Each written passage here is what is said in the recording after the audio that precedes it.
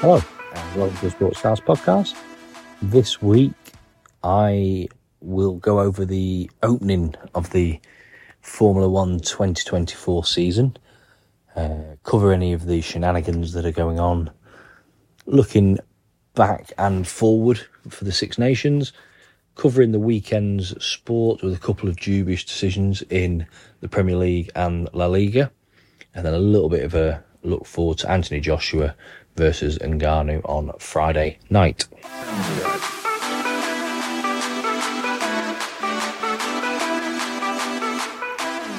Welcome back to the Sportscast podcast. This week it is a lonely one for myself, with James and Jordan both being unavailable. The first Formula One race of the 2024 season didn't really spring up many surprises, with Max Verstappen getting away early and just dominating from there. Really never really sort of came under any serious pressure throughout the race, with Perez finishing up in second, with George Russell in third, but George Russell in fifth, with Sainz in third and Leclerc fourth, with both Ferraris struggling quite early, with Russell starting third and then coming fifth. It was a case of if he could hold off the two Ferraris and Fernando Alonso, but Alonso dropped back. But McLaren starting the season pretty strong with a sixth place finish. I think we are going to be looking at a pretty similar season. I guess the main sort of talking points, to not really talk about Christian Horner, but Jos Verstappen, Max's dad, coming out with a few comments around the Red Bull future, what shouldn't be happening.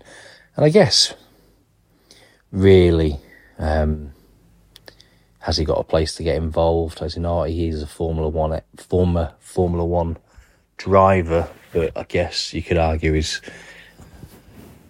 opinion is going to be a little bit skewed, because he's only going to have Max's interest at heart, which, if you believe sort of social media and reports, Toto Wolff and Jos Verstappen have had a meal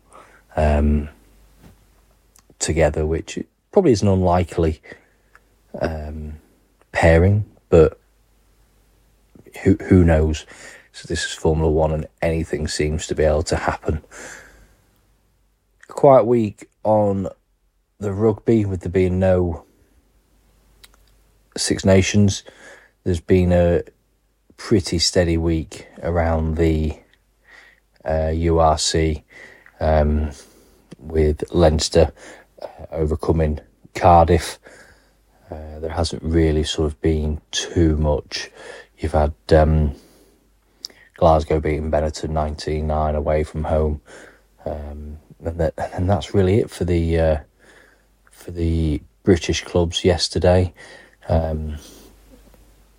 Hopefully, with the Six Nations coming back this weekend coming, kicking off with Italy, Scotland, England, Ireland, and then on the Sunday, Wales versus France.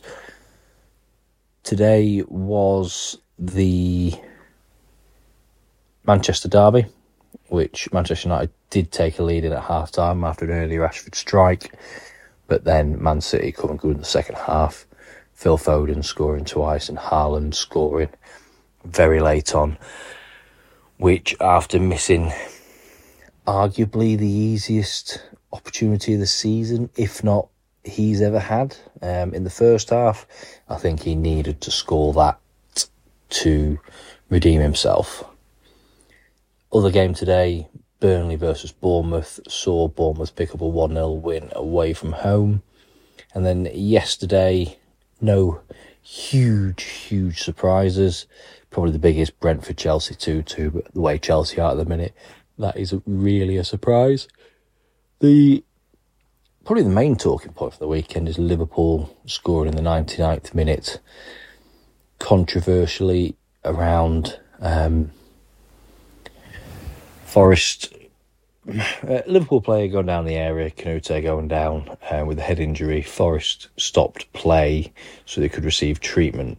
he got up as the physios come on, so he didn't need to go off, which, if that's a head injury, as he claimed or said, to me, he needs to have that assessment. He was sort of punched in the face by his own keeper.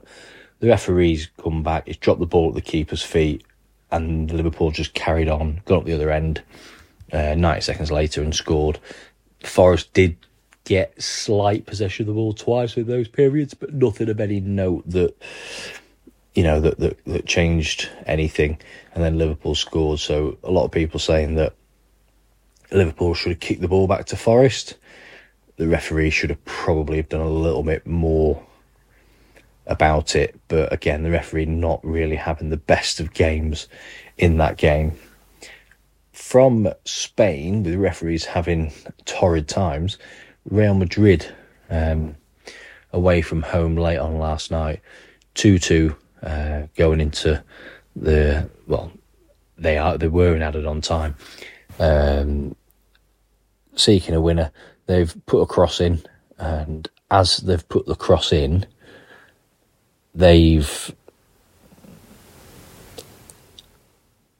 were playing Valencia, so they've put a cross into Valencian box, and as that's happened, the referee's blown for full time.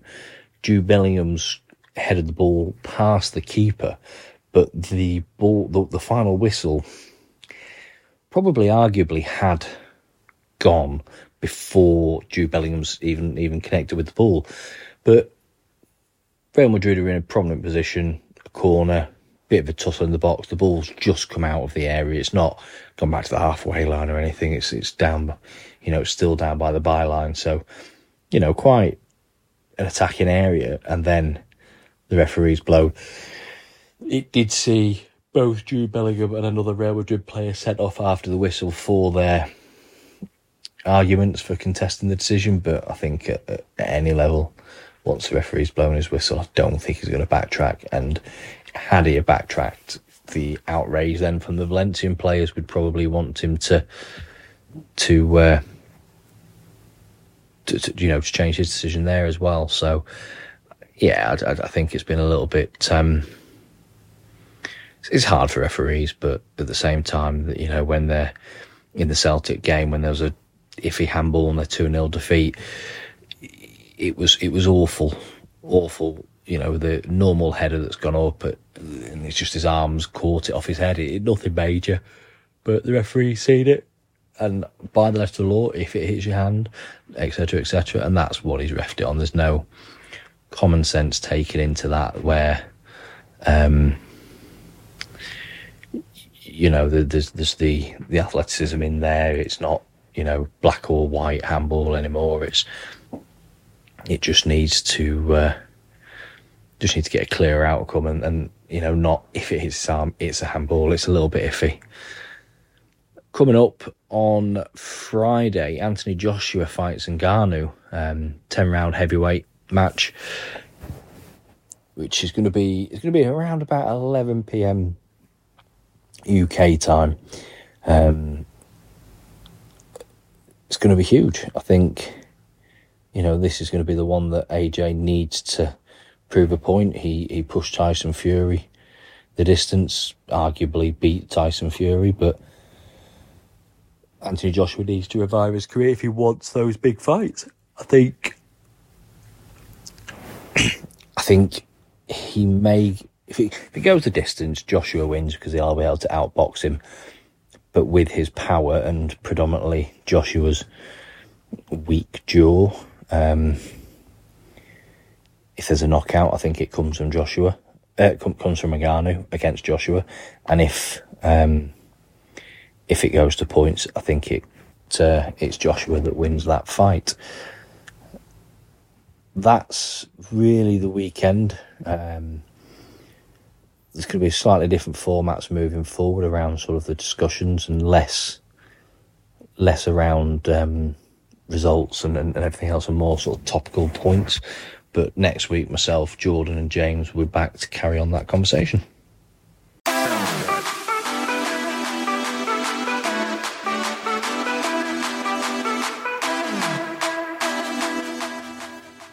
Thanks for joining us this week on the Sportscast podcast.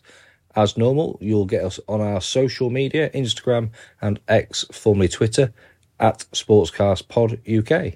Join us again next week.